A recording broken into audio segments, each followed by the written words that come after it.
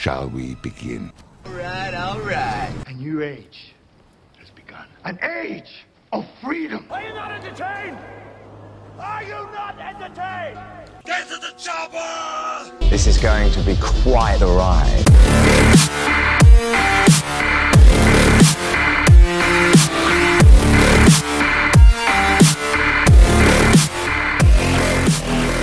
And hello, everybody, and welcome to the Movie Pit Podcast. I am your host, Christian. Thank you very much for joining me on the podcast this week. This is, of course, the podcast where we talk about all of the big breaking movie news items that have come out throughout the week. We talk about those movie trailers, even though there wasn't that many this week. And we talk about, well, we used to talk about all the movies coming out in theaters, but obviously we live in a COVID world where that no longer is the case. Hello, everybody. Welcome to the show. I apologize for not doing a podcast last week. I had bad timing on my part all the way around. So last week was a bit hectic here in the house. So I apologize for that. But everything's fine. Nothing too serious. It's just bad timing overall and just having to do things on a certain schedule that we wanted. So I apologize for not having a podcast last week. But when that happens, I am using the Twitter page more, especially at the end of the week when there is no podcast. So I'll update you on the podcast news over there in case there is no podcast this week or that particular week. So, but yeah, this week we have a lot of news to get to. So I'm just going to jump right into it. I'm not going to waste any more time. Let's just get right into it. We're going to start with some quick trailer thoughts.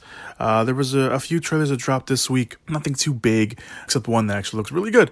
But the first one we're going to talk about is really a teaser, kind of an announcement almost trailer, or announcement teaser, if you will, for the movie Zola that is being done by A24. It premiered at the Sundance Film Festival to significant buzz and largely positive reviews. I know a friend of mine who saw it and who went to Sundance, or at least saw it somehow. I don't know if he actually went. I can't remember if he actually went to Sundance or he saw it somewhere else, but he saw it and he said he really liked it. So there is that. The movie is based on a series of tweets made by a woman named, I'm going to mispronounce her name, I apologize, Isaiah King, which begins like this, and it's actually said in the teaser. You want to hear how? Let me start that over. Y'all want to hear a story about why me and this bitch here fell out? It's kind of long but full of suspense. That was the tweets. I'm pretty sure you can find it somewhere. If you want to go dive into that, I did not dive into that before I did the podcast, but made a movie about it, so, and it's got very largely positive reviews, so there is that. The movie chronicles an insane 24-hour stretch of time with the character of Zola, played by newcomer Taylor Page, a Detroit waitress who strikes up a friendship with a customer named Stephanie, played by Riley Keough, who gets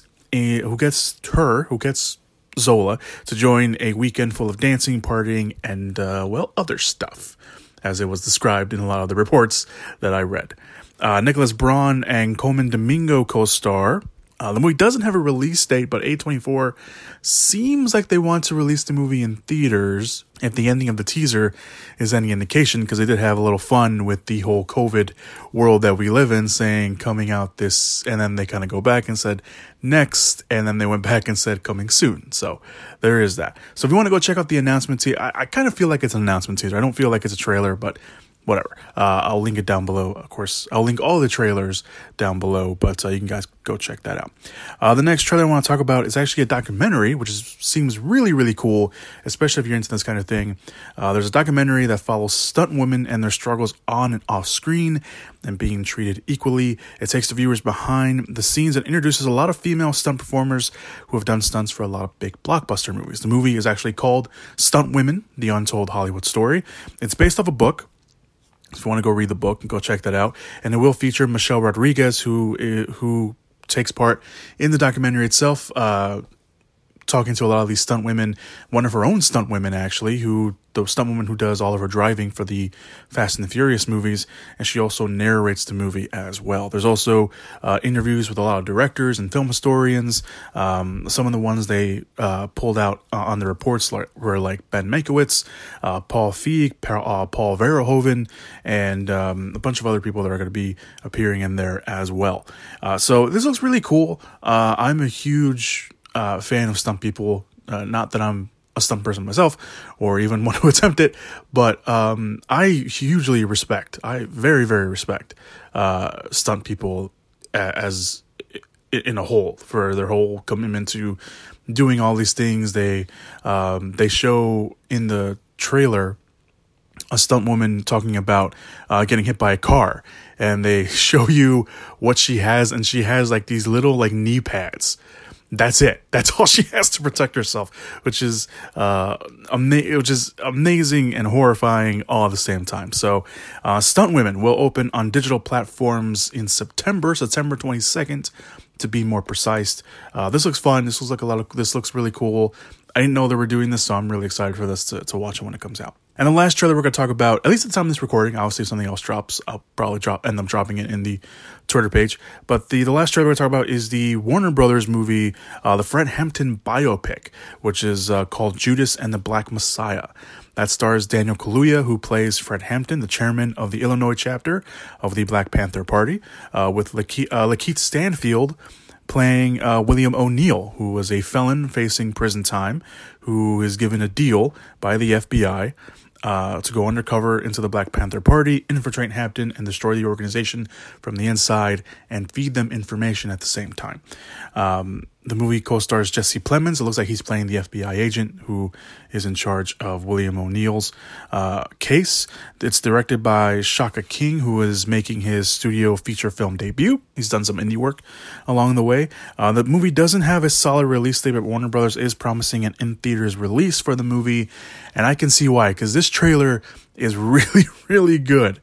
From the music to the way it's cut to introducing you to Kaluuya's Fred Hampton to Stanfield's William O'Neill to the shots they show. It is a very effective trailer. And anyone who knows the story of Fred Hampton and some of the stuff they show in the trailer, you kind of know how his story ends, and you can probably assume how his story ends in this case, if you don't know the story of Fred Hampton. But it is a very effective trailer. It's very good. I knew they were making this. I didn't, there was rumors of it potentially coming out this year because they kind of already finished it, or at least close to finishing it. But with COVID going on, who knows? So we may not be getting this maybe until next year, especially if Warner Brothers wants to stick to the definitely theater release of this. But either way, I think this looks really, really good and very effective. So I really dug this trailer. So Judas and the Black Messiah. So all the trailers will be linked down below in the description /show notes area. So that's everything. So let's move on to the movie news items of the week. We're going to start off with some quickfire movie news items. Again, for all you newcomers, quickfire is pretty much basically where I give the movie news items that pretty much speak for themselves. So the first quickfire movie news item is that the Janelle Monáe-led thriller Antebellum will be skipping theaters and will instead premiere on premium VOD on September 18th. The movie stars Monáe as a successful author who finds herself trapped in a horrifying reality that forces her to confront the past, present, and future before it's too late. Jenna Malone, Jack Houston, Eric Lange, Kirstie Clemons, and Gabrielle Sibier, I mispronounced her last name, co-star in the movie. The movie was originally set for April and then pushed back to August and got delayed again, and it was a bit in limbo, and now Lionsgate decided to drop the movie on PVOD. Speaking of movies going from theaters to a streaming service, or POD, the delayed Amy Adams-led thriller The Woman in the Window is currently looking for a new home, and it may be going to Netflix. The movie was originally set up at Fox in their Fox 2000 division, but when Disney took over, they shut down Fox 2000, and the movie was stuck in a bit of a limbo. Still deciding to release the movie. They originally were going to release the movie on October of last year, but they bumped it to May 15th of this year, but obviously that didn't happen. And now it looks like they could be dropping the movie on Netflix. The movie is done, so it's just a matter of Netflix closing the deal and then deciding when they want to release it. The movie is an adaptation of the A.J. Finn's novel, or the novel by A.J. Finn. Read that wrong. And it follows a agoraphobic child psychologist named Anna Fox, played by Amy Adams, who lives alone. Her only real social interactions take place online and spying on her neighbors. She eventually makes a friend in Julianne Moore's character, who she sees get murdered maybe, by her husband, only for the husband to show his actual wife, who was a completely different woman, and then, of course, mystery thriller ensues. Gary Oldman, Jennifer Jason Leigh, Brian Tyree Henry, Wyatt Russell, Tracy Letts, and Gary Oldman, I already said Gary Oldman, co-star Joe Wright, who directed Atonement, Hannah, Anna Karenina, and Darkest Hour, directs the movie. Tracy Letts, again, who co-stars in the movie, actually wrote the script for the movie and admitted that the process wasn't really that great. They had to rewrite a good chunk of it, and he didn't really seem that happy about it, so that could be a good thing or a bad thing for the movie. Who knows? But there you go. And the final little release, or not the final one, but at least the final small one.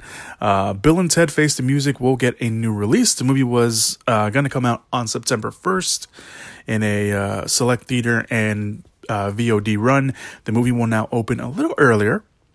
It will open a week earlier. It will open on Friday, August 28th on VOD. So we're getting Bill and Ted Face the Music a little earlier. Moving on, Naomi Scott is in talks to join the Amblin Partners sci-fi adventure movie called Distant. The movie also co-stars Anthony Ramos from Star is Born and probably more familiar with everyone from Hamilton or the Crown Royal commercials on TV, and it centers on an asteroid miner who crash lands on an alien planet, running out of oxygen and hunted down by creatures. He is forced to cross the harsh terrain only to find the only other survivor, a woman trapped in an escape pod. And it sounds like Naomi Scott will be that woman in the escape pod. Naomi Scott, of course, from Power Rangers and Aladdin, in case you needed a name, a face to the name anyway. Spencer Cohen, who wrote the Netflix film Extraction, wrote the script for this, while Will Speck and Josh Gordon, who directed Blades of Glory, that was the Will Ferrell ice skating movie, The Switch, and Office Christmas Party, will direct the movie. Originally, Rachel Brosnahan from The Marvelous Miss Maisel on Prime Video was going to star, but she dropped out due to COVID-related scheduling conflicts. Sony Pictures and its TriStar banner have won the rights to the Whitney Houston biopic titled I Want to Dance with Somebody. It also has a writer in Anthony McCartan, who was one of the writers behind the Queen biopic, Bohemian Rhapsody, and Stella Meggy, I think that's how you pronounce her name, who directed the Issa Rae and Lakeith Stanfield romance film The Photograph, will direct the movie. The movie does have the backing of Houston's estates and will produce the movie as well, so that's a huge win and a huge plus for them. Basically, they pretty much get permission to use whatever songs they really want, although it's unclear at the moment what the biopic will cover. Obviously, there's a lot of history there with Whitney Houston. The biopic does have a theoretical commitment, and Sony is eyeing a Thanksgiving 2022 release, I should say. So that should be interesting to see how that turns out. Ryan Reynolds is set to star in the Universal family comedy Everyday Parenting Tips. The movie will be directed by Paul King, who directed, of course, the two Paddington movies, and will be written by Phil Lord and Chris Miller, which is based on a New York short story from writer Simon Rich.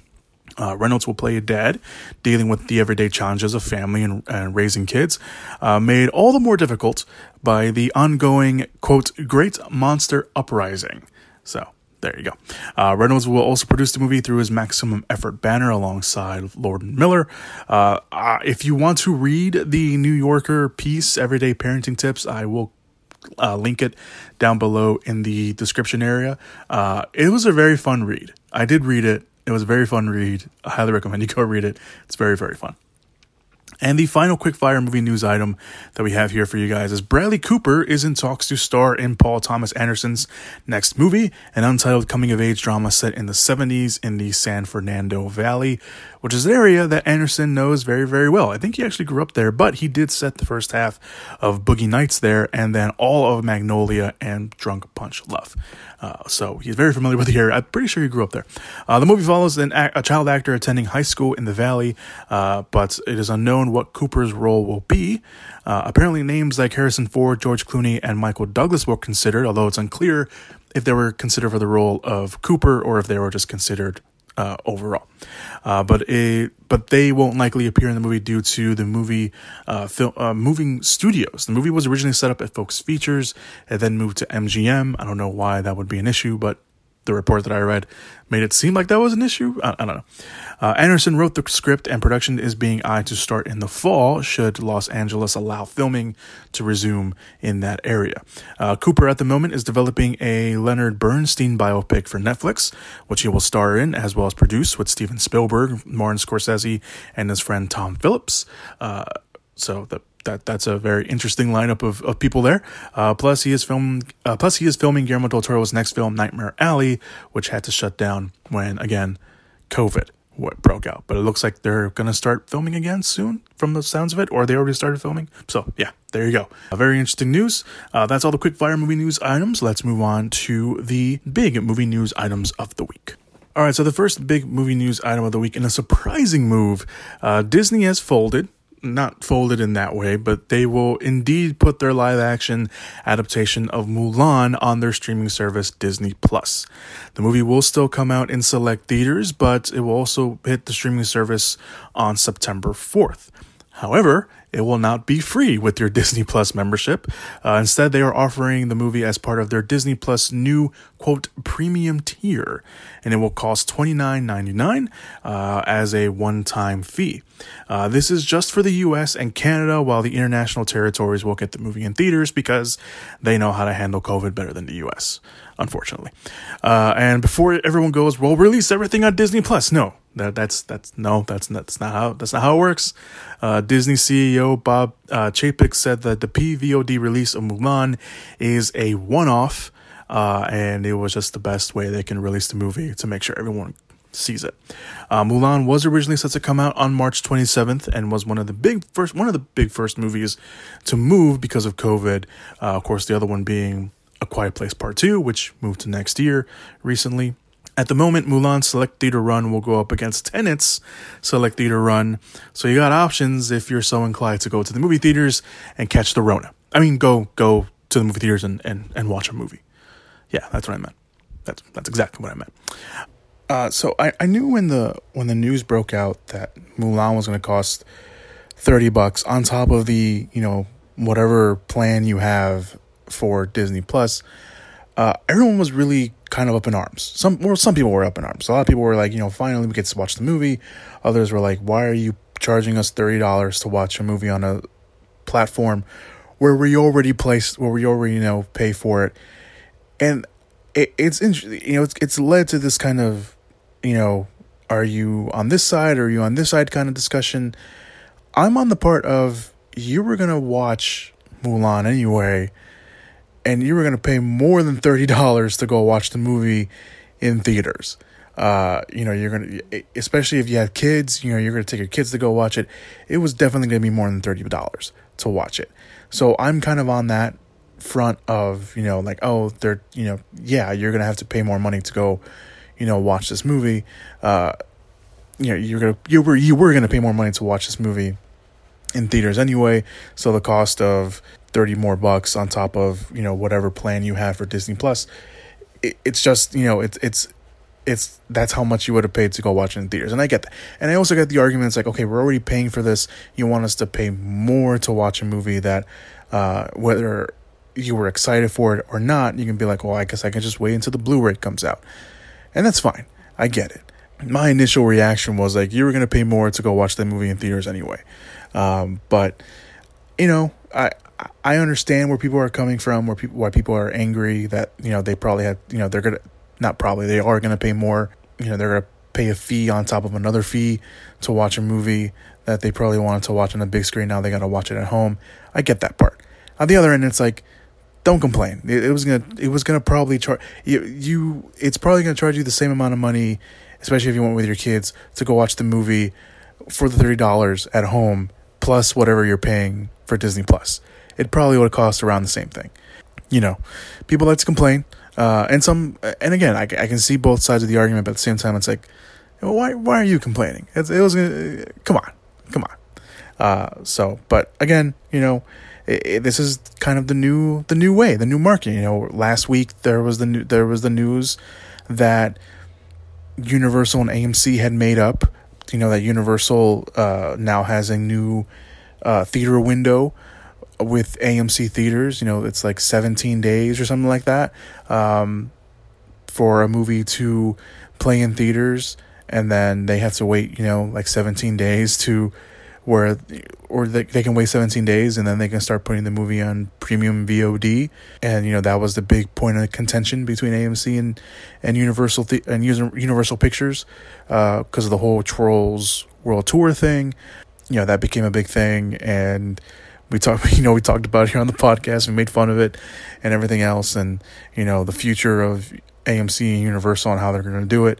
But they made up, and they have that new window now. It could potentially lead the charge for other studios to do the same thing. People have been talking about that, writing articles about that, and now we have this with Disney basically creating this new tier on their streaming service where you can pay an additional however much money they want to charge for a certain movie. Granted, Mulan is a big budget movie that they were counting on to make a lot of money at the box office, and it probably would have made a lot of money at the box office. And now they got to count on people paying for it at home. So we'll see what happens. We'll see what follows suit. We'll see if other studios, again, Warner Brothers can drop whatever they, if they wanted to follow that same format. They got HBO Max now. They can do that. So we'll see how this plays out in the future. But in terms of Mulan, in terms of Disney charging $30 to watch Mulan at home on Disney Plus on a service that you may or may not have already, I'm kind of okay with it. I'm not completely okay with it because I wanted to watch it in the movie theater, but I'm, if that's the way I have to watch Mulan this year, then I guess that's the way I'll do it. Won't be happy about it because I'm watching it at home mainly, but I don't know. That's just me. That's just me. Again, I can see the other side of it. I'm not, not seeing the other side. I am seeing the other side, but I don't know. What do you think? It doesn't matter what I think. What do you think? That's the most important question. Now, moving on, the sequel to Captain Marvel has found its director, and it's none other than Nia DaCosta, the director of the forthcoming Candyman movie. The first movie's directors, Ann Bowden and Ryan Fleck, were not asked to come back to direct, but the relationship is still strong with Marvel Studios. They will do something for the future on Disney Plus, so they got that to look forward to. That was what was reported back in January when the news broke. The search for a female director to direct the sequel continued, or started, I should say, and of course they finally landed on Nia DaCosta. I'm just all over the place. Megan McDonnell, who wrote the Disney Plus series WandaVision, is writing the script, which will, of course, see the return of Brie Larson's Captain Marvel. But other than that, we don't know what the movie is actually about. I see you rumors over there. I see you, but we will not be talking about you because you're rumors, and sometimes you could be wrong. So just stay in your corner. Captain Marvel 2 does currently have a release date of July 8th, 2022, but we'll see if that sticks. And as for DaCosta, before she even got the Candyman job, she got a critical acclaim for her indie debut film, The Little Woods, or just Little Woods, not The Little Woods, just called Little Woods, which I heard a lot of people say was very good as well. Even people that I know that want to go watch the movie. And the early buzz for Candyman is very, very good. So it's a great move on all parties that are involved. This is also Marvel's third director who has dabbled in the horror genre, or at least has become a kind of a horror director in some ways. Scott Derrickson and Sam Raimi being the other ones. Of course, we know how they did get Scott Derrickson dirty, but whatever. So it's fine. It's fine. We won't talk about that. This is all about Nia DaCosta, which is a really good move. The fact that Marvel is branching out and getting more talented directors, especially directors of color. Nia DaCosta is also the first female solo female director, especially one of color, to direct a Marvel movie, which is very, very cool. Moving on. James Wan, yes, that one, the man behind all those great horror movies, along with his Atomic Monsters banner and Spyglass Media Group, are developing a movie based on Knight Rider. That's right, the TV franchise Knight Rider. No directors attached at the moment, but TJ Fixman, a video game writer, is handling the script. The TV series, which ran on NBC from 1982 to 1986, starring David Hasselhoff as Michael Knight, a crime fighter who teams up with his high-tech AI car named Kit, otherwise known as Knight Industries 2000, voiced by William Danielson, a.k.a. Mr. Feeney?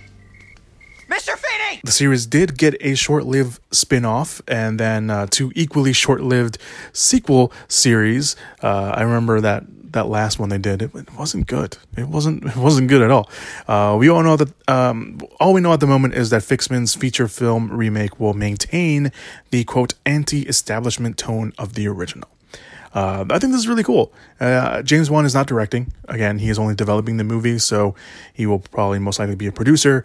I'm liking that James Wan is kind of just branching out and just doing all these different movies, even as a producer. Because I like James Wan. I think James Wan's really, really cool. So I love what he does behind the camera. I love what he does as a producer so far. He just has an eye for a lot of things. So I'm all for it. Moving on, during an earnings call, Lionsgate CEO John, I'm going to pronounce his last name wrong, Feldheimer? That actually could, I think that's what he says.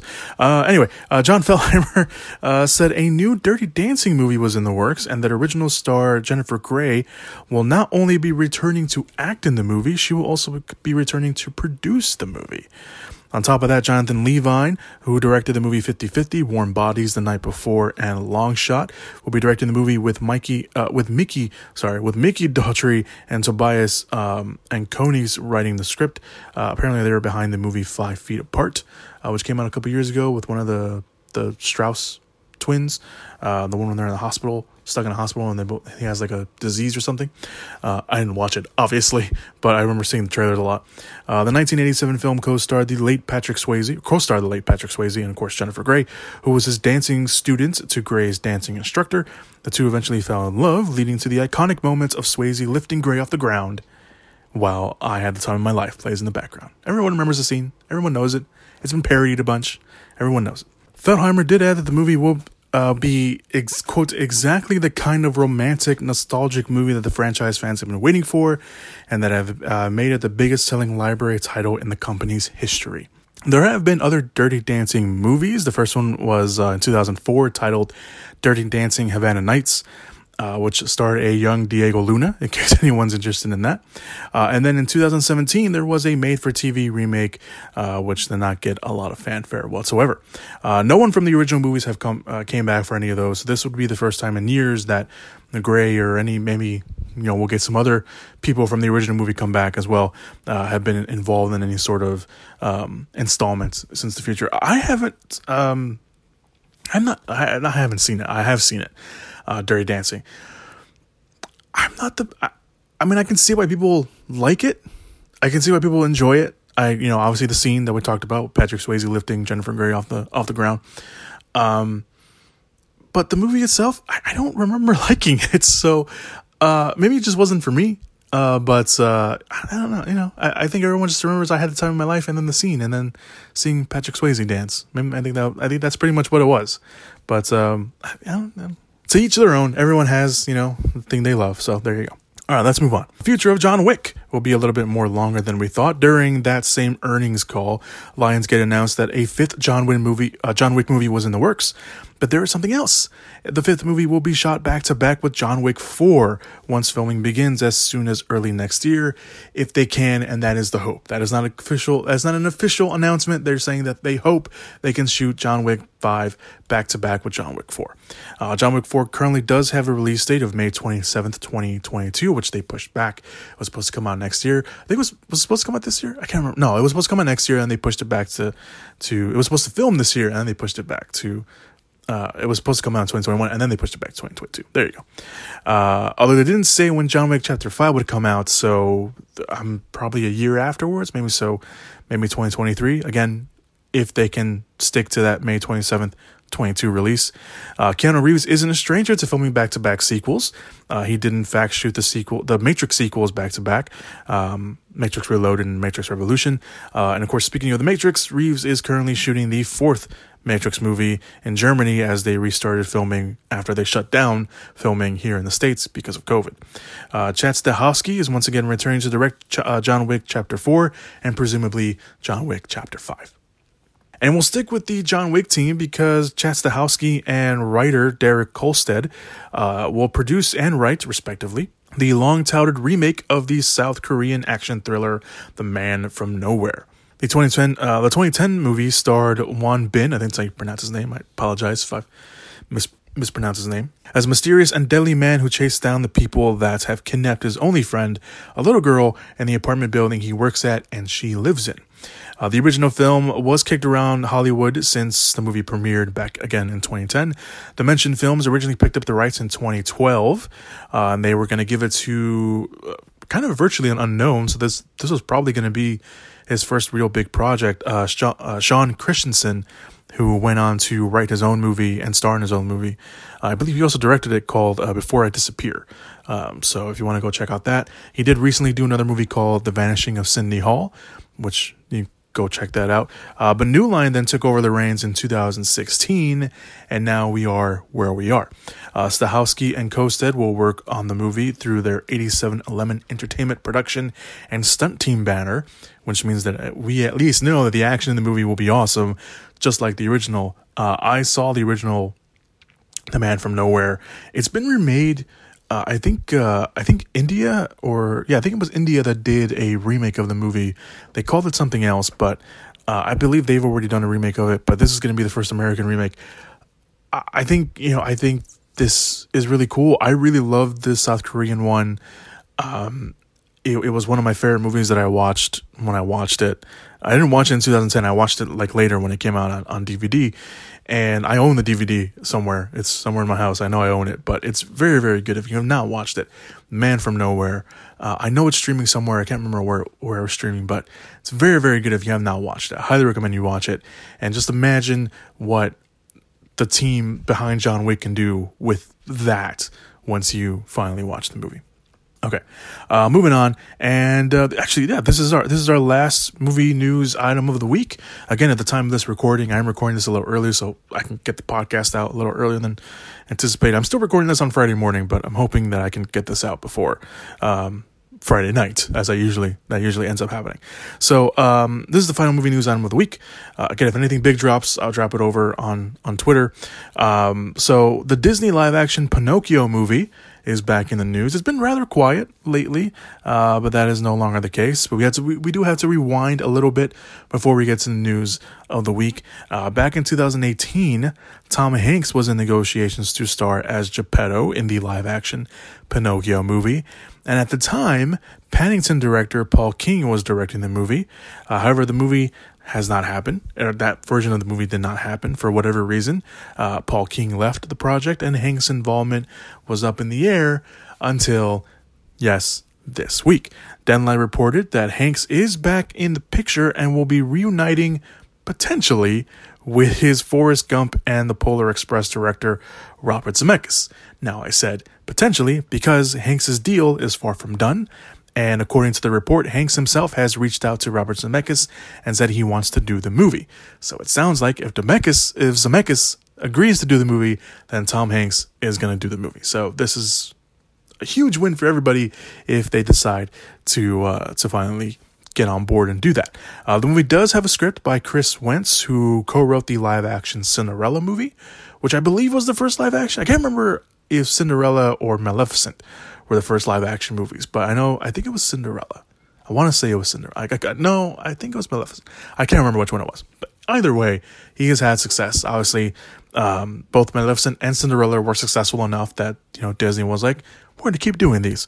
No word yet on what the approach would be like, but Hanks would play, of course, the kindly woodcarver who creates the puppet that comes to life and wants to be a real boy. Hanks is going to continue working on the Baz Luhrmann Elvis Presley biopic this fall, and has the sci-fi drama Bios coming out next year, which, ironically, Zemeckis actually produced. Zemeckis, on the other hand, has his hands in finishing up the reimagining of The Witches, which he co-wrote and produced with Guillermo del Toro, who Del Toro has his own version of Pinocchio that he is working on for Netflix, which is a stop-motion one, and apparently Ewan McGregor is going to play Geppetto in that movie, or voice Geppetto in that movie. So it's Pinocchio all around. Fun little fact, I found this interesting. Zemeckis and Disney don't have the best history, apparently. Zemeckis wanted to make Who Framed Roger Rabbit, and he took it to Disney in the early 80s, but Disney turned him down because they weren't prepared for the live action animation hybrid yet, or at least the team at Disney at that point was not ready for that. He bought it back to Disney in the late 80s and had Steven Spielberg and a new team at Disney help him get it out. And of course, the movie became a massive hit. But Zemeckis still vowed to never work with the studio again, mostly due to the micromanagement and penny pinching moves done by executive Jeffrey Kranzberg, and this led to the sequel never actually happening because Zemeckis didn't want to go back, and I guess the studio didn't want to do without Zemeckis, and they were like, yeah, we're not going to do it anymore. So if you're wondering why, one of the reasons why we never got a Who Framed Roger Rabbit sequel, it's because of that. For the most part, it did happen. Zemeckis didn't work for them for a long time until they signed a multi-picture deal with him and his Image Movers digital banner to release a series of movies utilizing then groundbreaking motion capture technology. Of course, motion capture technology has come a long way since then as well. Then Mars Needs Moms came out. If anyone remembers Mars Needs Moms, that came out. Zemeckis didn't direct the movie, but his company was behind it, and it was a massive and costly bomb for Disney, and Disney cut ties, essentially also canceling Zemeckis' mocap remake of Yellow Submarine, which he was working on, and supposedly that was going to be the next movie in line for the two to work together, and of course, again, that was not the case. So I just found that interesting. I always knew there was a reason why we never got a Who Framed Roger Rabbit sequel. I just didn't realize it was because Zemeckis had beef with one of the executives over at Disney. So I just always found that interesting. But the main point here is that Robert Zemeckis could be essentially directing the live action remake of Pinocchio with Tom Hanks, reuniting the two of them together. And that is some of the best wholesome news that we can get in the time of COVID. So that's really cool. But yeah, I think that's it, everybody. That is all the movie news that we have this week for you guys. Hopefully you guys enjoyed the podcast this week. Again, everything you guys need is down below in the description / show notes area. Trailers. There are some articles down there that I want you guys to check out. There was an article or there was a news item that came out, and I didn't report on it fully because I want you guys to read it on your own, because I want you guys to read it yourself. I will not do it justice. So apparently there was a controversy about the production of Mission Impossible 7 over a bridge. That wasn't even actually a controversy because it wasn't going to happen. So apparently there was someone who thought he was owed a job on the production of Mission Impossible 7, and director Christopher McQuarrie or producers of the studio were like, you are not qualified for this job, we're not going to give it to you.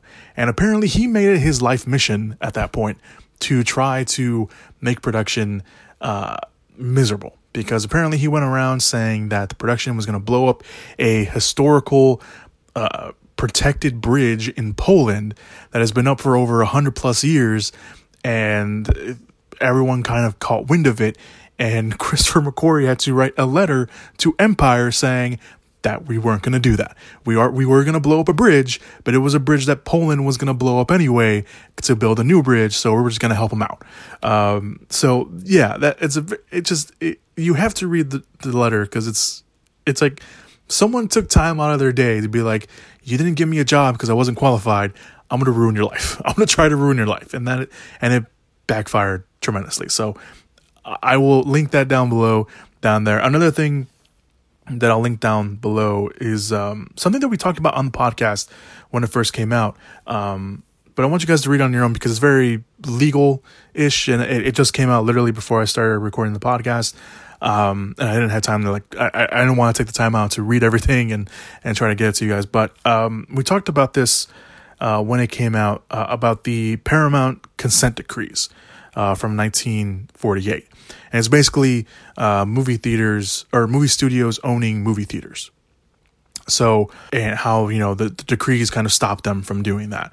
Apparently the decision was overturned this week. It was actually overturned today, Friday morning. So, I'll link a story to that so you guys can go check it out.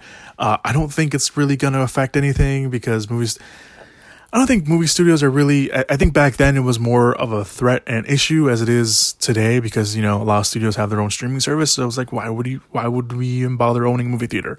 Especially right now. So, I don't know. But if you're interested in that, a little bit of history, old Hollywood history affecting history of today, you guys can go check that out. So I'll link that down below for you guys to go check out as well. Along with, of course, the trailers and stuff like that, and every other place you guys can find me. WordPress. I haven't done anything on the WordPress account for a little bit, so I apologize for that. But I'm going to try to figure something out to do over there. What else am I doing? What else is down there? Twitter, the Twitter, if anything drops after the podcast comes out, it's going to go up there and stuff like that. So I'm going to start doing some polls up on the Twitter page, so you guys can go check that out and vote on them, and it will kind of affect how the podcast will be run a little bit. Just a little bit. So there's that. And yeah, that's it. That's all I got for you guys. Thank you guys so much for listening to the podcast this week. I highly appreciate it. Hopefully you guys are staying safe. Can't speak now. I need water. That's what it is. I didn't drink any water. Hopefully you guys stay. Oh my God, I did it again. Safe. Should I try it one more time? No, that's not right.